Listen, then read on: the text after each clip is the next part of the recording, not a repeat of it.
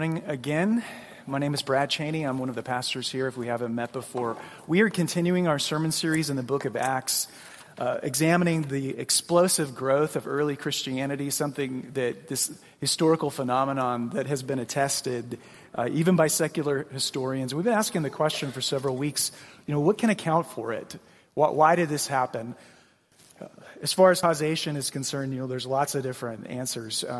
Certainly the people, their courage. These were folks who were willing to lay down their lives for the sake of even their enemies, so that their enemies might come to share in the same life that they were experiencing. Their courage, we could also attribute it to their love, their mercy. These were people who cared for the poor and the outcast, the abandoned children who were being aborted in the first century Roman Empire, the way they cared for people during plagues. When plagues ravaged the Mediterranean world over the first 3 centuries, it was the Christians who remained in the cities and cared for those who were sick. But here's an attribute we don't normally think of. What about their shrewdness? What about their savvy? Several years earlier, Jesus sent out 12 of his disciples on a ministry of preaching and healing with these words. He said, "You are to be as wise as serpents and as innocent as doves." And the dove part we get, don't we, right?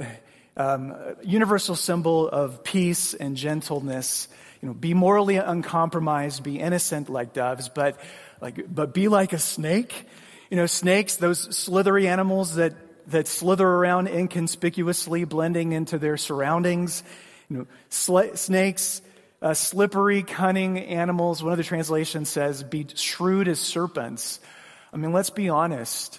That hardly anybody would mistake American Christianity by those two categories, would they? American Christianity, what goes for Christianity in American culture today is anything but shrewd. There are plenty of things associated with Christianity in our country that give Jesus a bad name. It's almost like we reversed the statement. It's like be as innocent as snakes and as shrewd as doves. That's what we are. Those are the times we are living in. And that is, guess what? That's not a good strategy. So I like that we here in Acts have an opportunity to look at a facet of Christian discipleship and a characteristic of early Christians that we normally don't give much attention to. Cleverness, savvy, shrewdness. And if I could summarize where we're going in one sentence, it would be this. Because the mission that Jesus has sent us out on is so important, and because we are so loved by Jesus, he gives us freedom to innovate, freedom to think and strategize and be savvy and shrewd about how we're going to go about fulfilling the mission in the 21st century in America. And because he is the one who is accomplishing the work through us, we need not fear failure because he's the one who will give us the success. All right, that's where we're going. Acts 21, verse 34. Very brief background before I read the passage. Paul has arrived in Jerusalem knowing that he was likely to be arrested and he was going to suffer there. His enemies upon arrival accuse him of being an anti-Semite. Yes, Paul the Jew, who he hates us, they say. He's anti-Jewish, he hates our faith, he's rejecting our ancestral customs.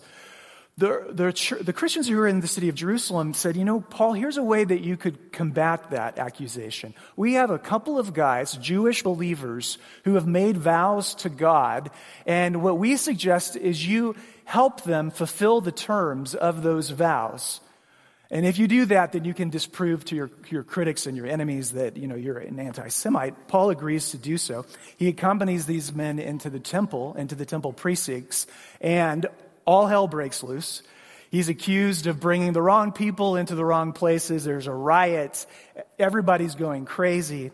The Roman soldiers in charge of the temple precinct rush in there to defuse the situation, apprehending Paul, thinking that Paul's the instigator in the situation, and ironically end up saving his life. Verse 34.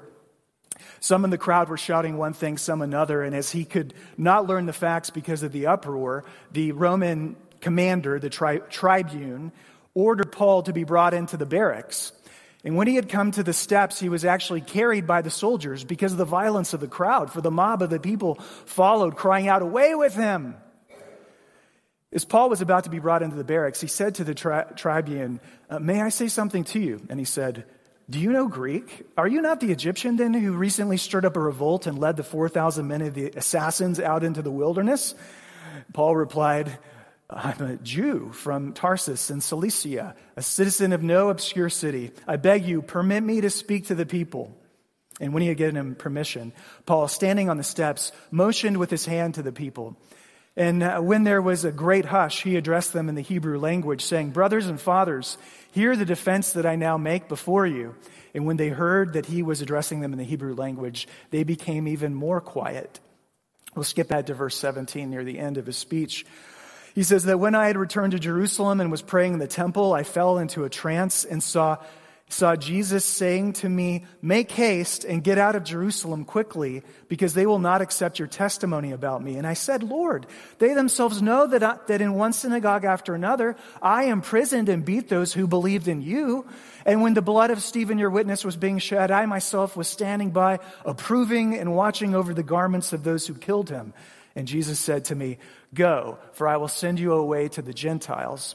Up to this word, they listened to him. But then they raised their voices and said, "Away with such a fellow from the earth, for he should not be allowed to live." And as they were shouting and throwing off their cloaks and flinging dust into the air, the tribune ordered him to be brought into the barracks, saying that he should be examined by flogging to find out why they were shouting against him like this. But when they had stretched him out for the whips, Paul said to the centurion who was standing by, "Is it lawful for you to flog a man who is a Roman citizen and uncondemned?" And when the centurion heard this, he went to the tribune and said to him, "What are you about to do? This man is a Roman citizen." So the tribune came and said to him, "Tell me, are you a citizen? Are you a Roman citizen?" And he said, "Yes." And the tribune answered, "I bought this citizenship for a large sum." Paul said, "But I am a citizen by birth." So those who were about to examine him withdrew from him immediately, and the tribune was also afraid, for he realized that Paul was a Roman citizen and that he had bound him. Thanks be to God for his word. Amen. As I said, Paul is no coward. He went into Jerusalem knowing that he would be arrested, with no assurances that he wouldn't be killed. He put his head into the hangman's noose willingly. But if I could then change the metaphor a little bit, when the time came to stand in front of the firing squad and the soldiers, everyone stands up and says, "Ready, aim, fire," what does Paul do? He dodges all the bullets. Like he goes all Keanu Reeves out of the Matrix, totally, dodging every bullet that's flying at him.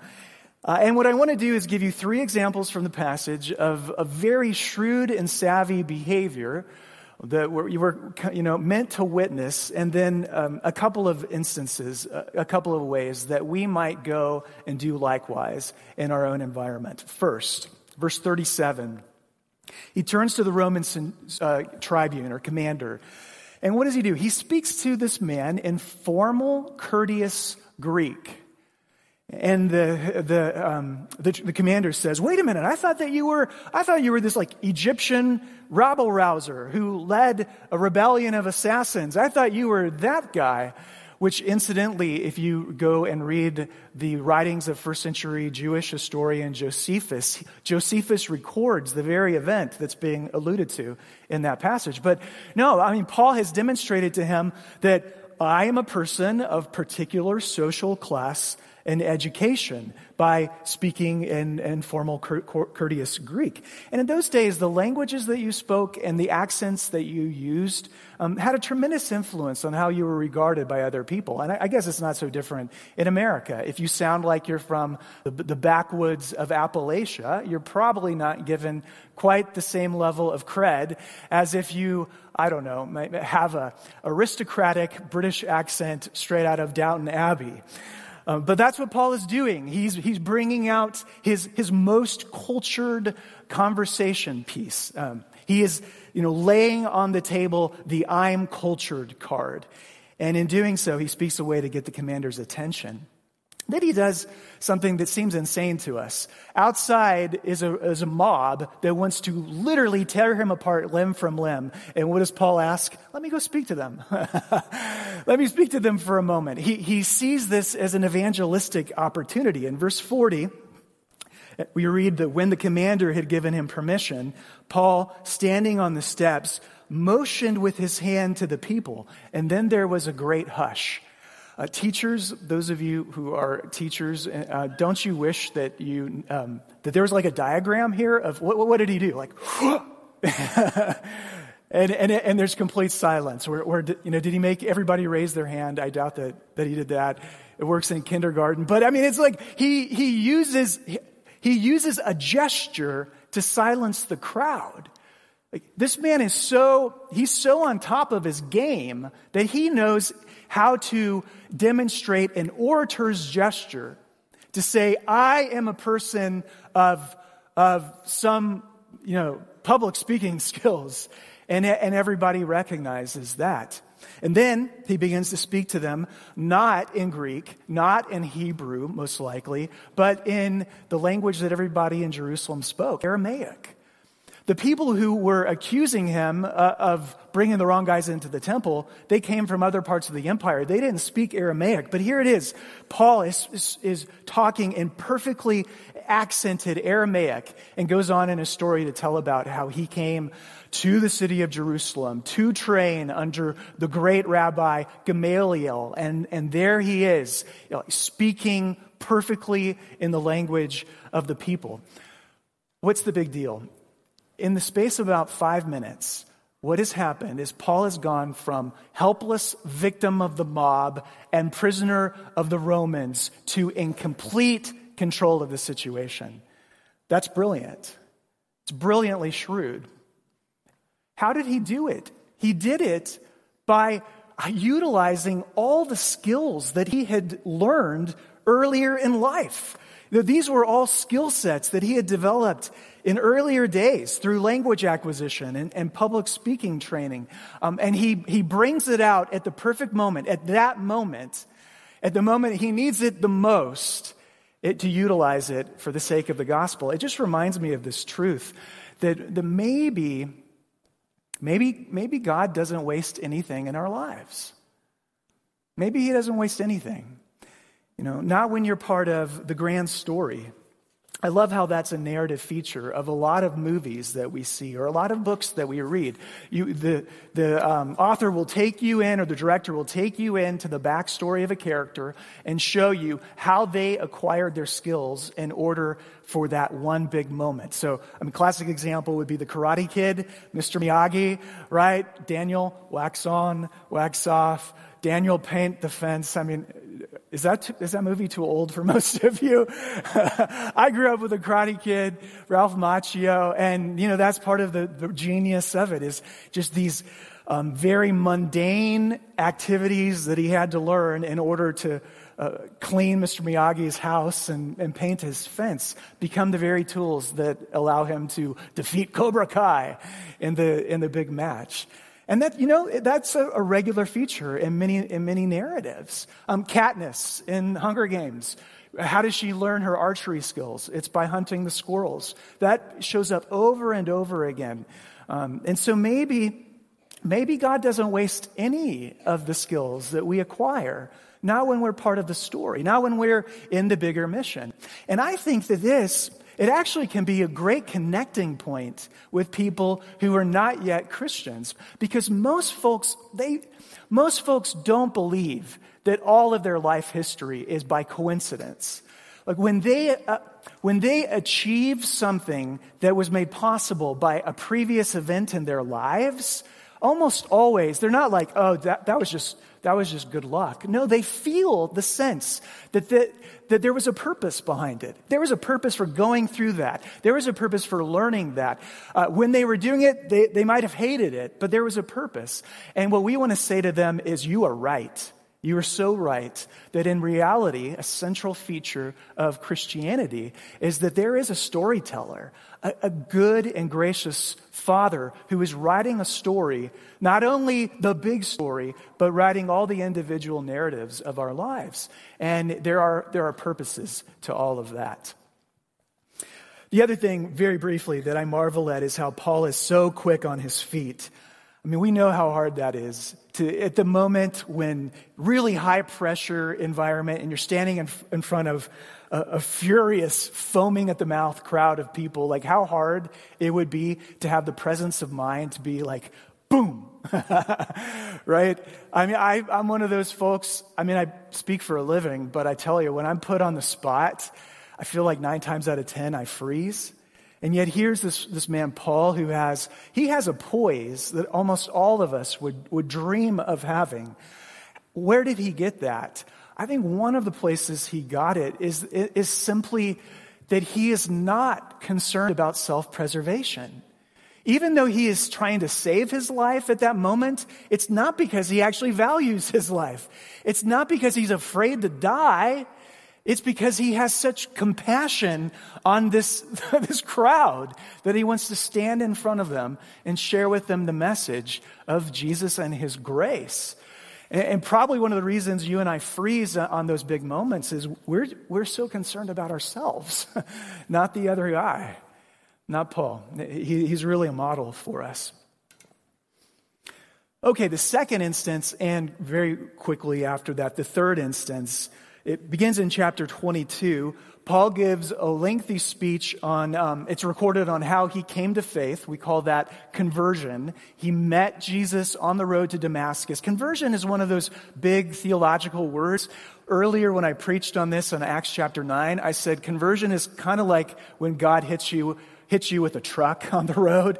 He just knocks you off your feet and you have to pick yourself back up again. And like, I just had a head-on collision with God and I can't be the same person afterwards. That's what happened to Paul with Jesus on the Damascus road. He tells that story. He goes on to tell the crowd how he once persecuted the way. That's how they referred to Christianity in the early days. He was every bit as zealous in his Judaism and in his zealous persecution of Christians until Jesus met him and then told him, you are going to go out and be my emissary to the rest of the world. And as soon as Paul uses the G word, what is the G word? Gentiles, all those people that the Jewish folks hated, the crowd is just irate, and they say aloud, away with such a fellow from the earth, for he should not be allowed to live. The Roman soldiers are witnessing all of this, and they don't speak a word of Aramaic. They have absolutely no idea what Paul has said to the crowd or what the crowd is saying to Paul. All they see is that the crowd is in a fury and they assume it's Paul's fault. So they haul him inside the barracks and intend to interrogate him through torture. They're going to whip him. And as he is being chained to the whipping post, well, there's one important piece of information to tell you before that happens, and that is many scholars believe the very place they took Paul was to be whipped was the place that they had taken Jesus previously. I mean, Paul is living out, no servant is greater than his master. Paul is walking in the footsteps of Jesus. We're supposed to see Jesus in this moment. We are supposed to even hear it in the crowd. What does the crowd say about Paul? Away with him. What do the crowd say about Jesus? Away with him. They're going to whip him with probably the exact same leather straps.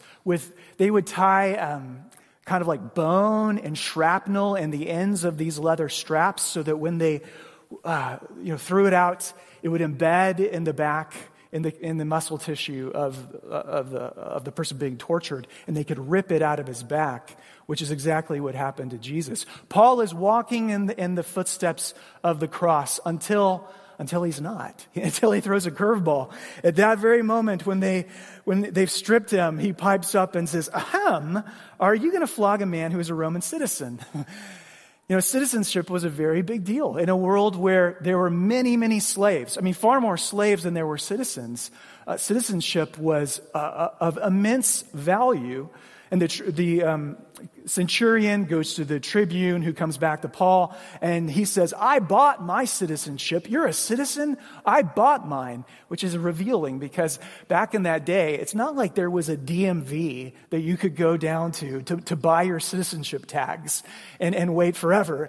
No, you couldn't buy your citizenship. When he says that I purchased mine, he is saying, I bribed somebody for mine. And Paul replies, I'm native born. I'm a citizen of Tarsus in Cilicia. I am the real deal, and nobody is allowed to whip a Roman citizen without trial. Again, this is an instance of Paul being very crafty.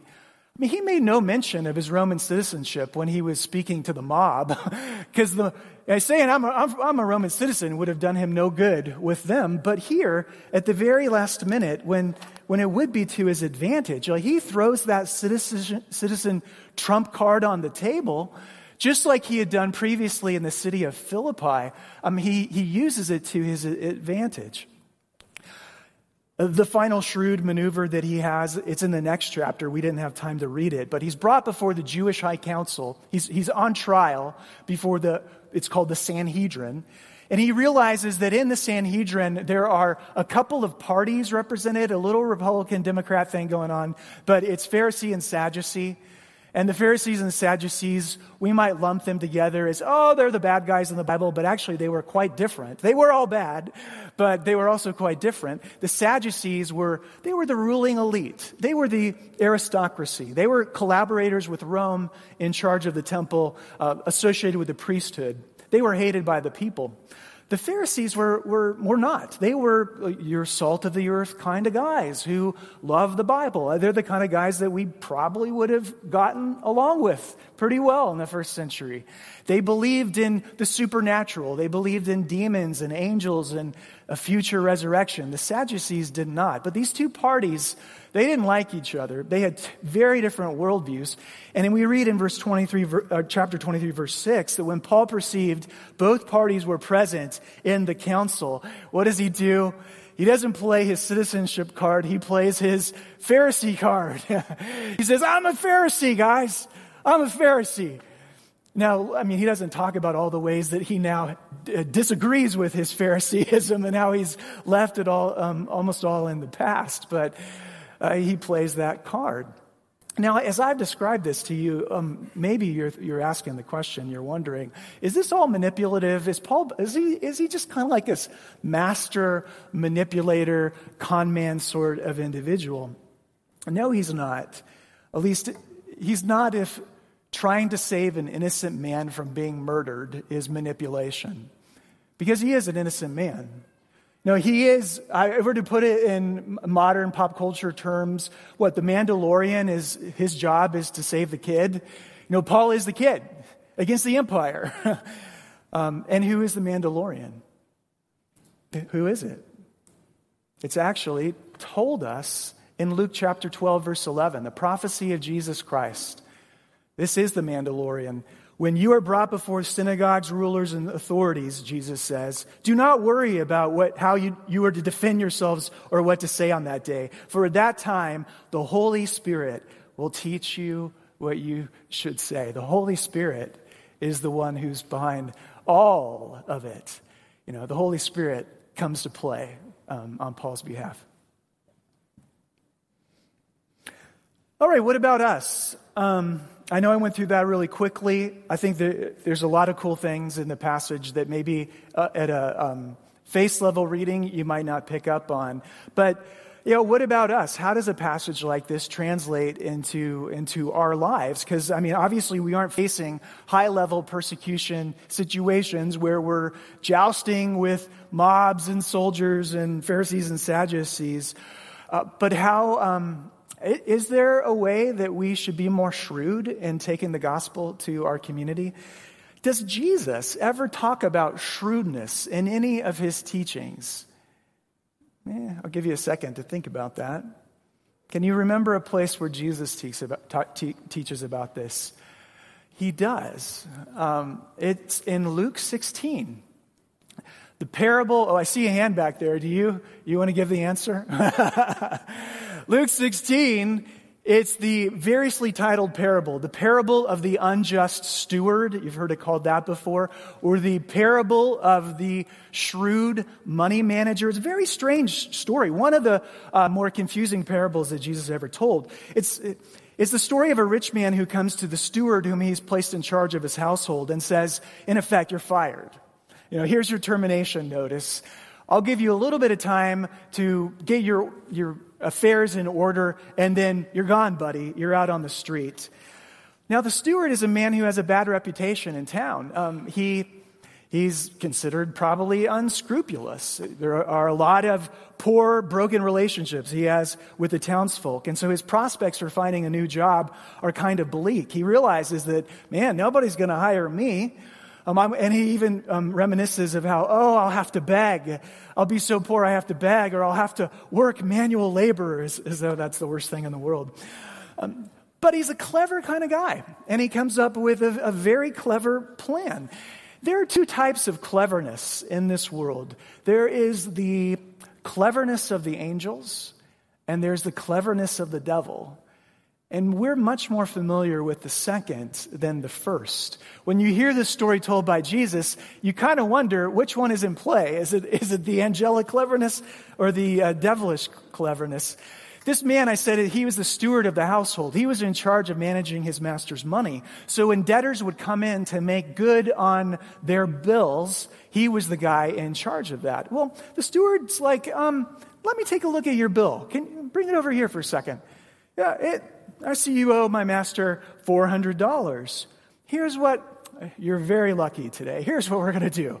And he slashes the bill down to, let's make that $200 and keep it just between us. And remember who was behind all of this. What does he do? He erases the enormous debt in order to create friendships, which he didn't have before. Now, you think when the master knows what's happened, he'd be absolutely furious at this steward, but instead, Jesus throws the punchline out there. Quote, "The master commended the dishonest manager for his shrewdness, for the sons of this world are more shrewd in dealing with their own generation than are the sons of light." It's almost as if Jesus was, predicting 21st century American Christianity. We'll read our Bible, we will pray, and then we will go out into the world and act as dumb as possible. We will go out and not have any coherent or cohesive strategy for reaching this place. I don't know if you have ever been witness to that or been privy to that, or if you've been guilty of that. I know that I have been guilty of that. But, look, Christians are not very shrewd in the way they act towards outsiders. And then, here's the really beautiful part, how Jesus presses us further. There's a particular kind of shrewdness, he says, I want you to emulate. It is a financial shrewdness. I want you to be Warren Buffett shrewd and crafty in the way that you deal with your money. What was that shrewdness? Can anybody recall what it was? Was it Bitcoin? That would have been a good idea. Verse 9. "And I tell you, make friends for yourselves by means of worldly wealth, so that when it's gone, they may receive you into the eternal dwellings." Use whatever money you have to make eternal friendships. That's what he means. Your bank account, he says, your bank account needs to be shrewdly invested into, and I know it sounds like trite, but into forever friends. Into friends that will open for you eternal dwellings.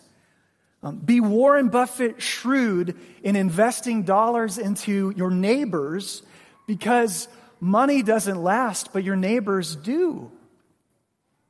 And when I read that this week, I felt like Jesus hit me with a 2x4 in a good way. I felt like he was asking me the question, Brad, I love you, you're my child, and by the way, how much money have you spent on your next door neighbor? I love you, How much money have you invested in the people across the street from you? How much money have you spent on their kids? I know how much money I've spent on my kids. It's been a lot. We'll spend tons of money on our kids. I mean, what way could we possibly ingratiate in ourselves with another person more favorably than to spend our money on their kids? Like, that really gets a person in Meridian, Idaho. That hits them in the heart, doesn't it? And how much money have you spent on your colleagues at work? How much money have you been Warren Buffett shrewd in those respects? I want you to do this. I want you to imagine you're living in the southern part of the United States of America. Well, no, I guess. You're living in the South, and the date is April 9th, 1865, and you get the news from Appomattox Courthouse that Lee has surrendered. You pull out your wallet from your back pocket, and you pull out $100 what? $100, it reads CSA. Oh, Confederate States of America. At that moment, you do get a pretty clear view of how valuable money is, right? It changes the way that you regard money. All of a sudden, on surrender day, your money doesn't look quite as valuable. You might want to keep some of it as long as it's good, but it's not going to be good for very long. What you need at that moment is a currency exchange. Now, I doubt that on April 9th, 1865, there were any currency exchanges operating, down in Dixieland. But if you could find some place that would trade out CSA dollars for USA dollars, I bet if you could find that place, you would accept very bad exchange rates in order to convert that currency. That's Jesus' point. There is a place to exchange our currency into a different currency. We can trade our money in for friendships. Friendships that will last forever. Friendships that will open doors to eternal dwellings. And that is a very shrewd strategy according to Jesus, because at the end of the day, what matters more is the number of friends that you have than the number of dollars you have in your bank. Amen? It's true. It's shrewd. It's also deeply convicting, because I can tell you, our family, we've lived off of a budget for a bunch of years. We're pretty good about following it. Every January, we go back and reevaluate the family budget. I mean, Aaron and I have never sat down with our family budget at the beginning of the year and talked together self-consciously about, how can we convert these dollars into friendships? We've never done that before. Have you? Have you ever thought of it that way? It's a revolutionary way of just looking out on the world, isn't it? It's just not something that we normally do. And yet it's one of the strategies Jesus encourages us to employ. There's a second idea I had, and this one, I'm almost hesitant to even give it to you because it's not well-formulated thinking. Usually the rule of thumb is when we have a new idea, sit on it for a while and work on it to get it into a better, packaged way. But I'm going to share with you just because it has been rummaging in the back of my mind for a long time. I really think the churches would benefit, all churches around America at this cultural moment would benefit with doing this kind of analysis. What do you think is the ratio between the number of Bible studies we have in church and the number of study groups we have in church versus the number of strategy sessions we hold in order to minister to that Bible into our neighborhoods? What do you think the ratio is? In our branch of the church, which is a very theological, study, think, all of that's great. In our branch of the church, what do you think the ratio is? I don't know. I would guess it's like 100,000 to 1. And that is not to say that studying our Bible isn't of critical importance. Sunday school is important. Bible study is important. Community groups are important. Getting around a text and looking at it, all very, very important. But Could it be that there is some kind of great imbalance? Because we hardly ever sit around and drink beer together and talk about how are we going to savvily communicate the gospel and minister the gospel to Meridian, Idaho. We just don't do that, do we? We don't. Isaac and I have had a couple conversations, or at least one conversation that I can remember. Isaac's like, I don't remember this conversation. But just this idea of getting people together to collaboratively, shrewdly strategize about how we meet the challenges of this cultural moment. And I'm not saying we shouldn't still do a lot of Bible study. I'm saying that we should probably rethink the imbalance. I mean, especially now. Especially in Meridian, Idaho, when so many people are moving to this town, where you can't even buy a house because there's no supply. Everybody wants to move here. The one thing we know about people, sociologically, psychologically, when are people most open to really rethinking how they do their lives? It's when they want to move. When they go to a new place, they want to start over. It would seem like of all the times, this is the time for the church in Boise and Meridian to be thinking very strategically about these kinds of questions, to be shrewd and ask the Holy Spirit to make us so.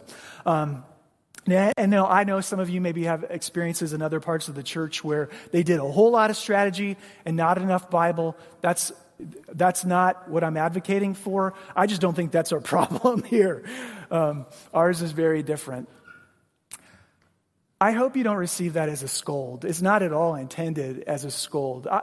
I personally love it when Jesus confronts me on things.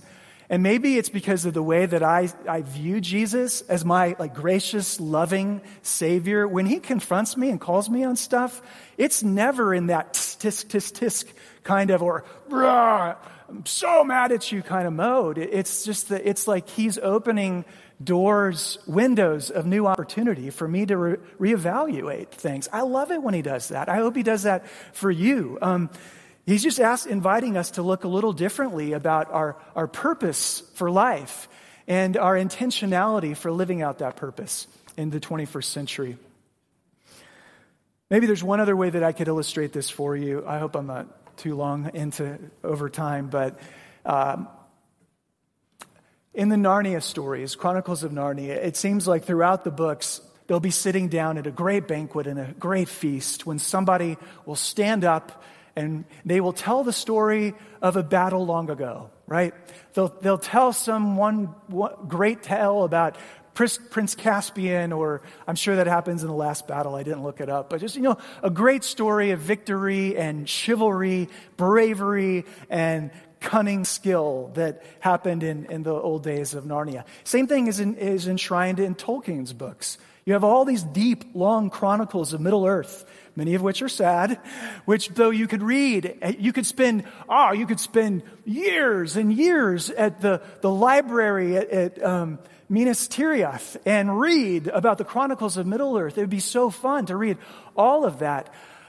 I wonder if spiritual history is not going to be detailed and chronicled in heaven for us to read.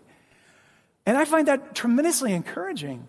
There are so many pieces of spiritual history that I would love to sit in on as a fly on the wall and just discover. Like my mom and my dad. My mom died at 49. Can't talk to her. My dad is early 70s. The past is foggy for him now. I really can't talk to them about who were the really instrumental people in your life who led you to faith, or what were those kind of keen moments, those super important pregnant moments that tipped you from unbelief into belief. I hope those are chronicled in heaven, I wonder if even giving records won't be available, if there won't be books in heaven where you could see every dollar that has been spent for the sake of Jesus on earth. I know it's hard to imagine, your $500 given to the Spragues as they go to Japan, or your $1,000 to the Spragues as they head to Japan. It can be hard to think, what difference does that make? Probably doesn't make a whole lot of difference, except I'm sure it makes a big difference to you guys. But like, what if there are books that chronicle those things? Well, what if there will be a Japanese Christian who reads one of those books and sees, like, if you got all our eternity, there's a lot of time to go and meet people and give them hugs and thank them for what they did. If they could read about your contributions for the kingdom that were instrumental in them being saved, or your neighbors and how you invest in them, so on and so forth. I just think it's fun to imagine. Life down here is so repetitive, and they can feel so blah, and the Christian life, just the same thing over and over and over again. It's easy to lose the unseen dimensions of the story, is it not? It is. But I think they'll be there. In conclusion, I want you to imagine this scenario. You have the cure for cancer. You do. The cure for cancer. Could there be anything more valuable in the world? The cure for cancer. But you happen to live in a place where people are skeptical of medicine, skeptical of shots, skeptical of people who say they have cures because they have been promised things in the past that never proved true. But you have the cure for cancer, and they're going to be resistant to receiving it from you. What does that require of you? It requires of you wisdom and savvy and skill and cleverness. There was no more clever man than Jesus. As clever as Paul was, Jesus was more clever still. You think about how most guys use their cleverness. Most of them use it to amass more wealth, right? If you're really smart, if you're a brainiac, build up your own personal fortune. Or some people use their cleverness to amass power, to gain an advantage on other people. Or some people use their cleverness to maybe swindle their next door neighbor out of their fortune. And how does Jesus use his cleverness? He uses it to get on a cross. Like, he duped the principalities and powers of this age into killing him. It was his cleverness. Because in Jesus Christ, if you're not familiar with the Christian gospel, this is the story. Jesus takes all of the poison that is in us and all of humanity. It gets concentrated in one hideous place that it might be done away with for good. And the way you know that actually happened is because he rose again on the third day. We're the only religion in the world that even claims to have a God like that. A God who actually came down into our lives and was contaminated and died of the same disease we have, which is sin, in order to do away with sin. And the good news of the gospel is that Jesus Christ died for you.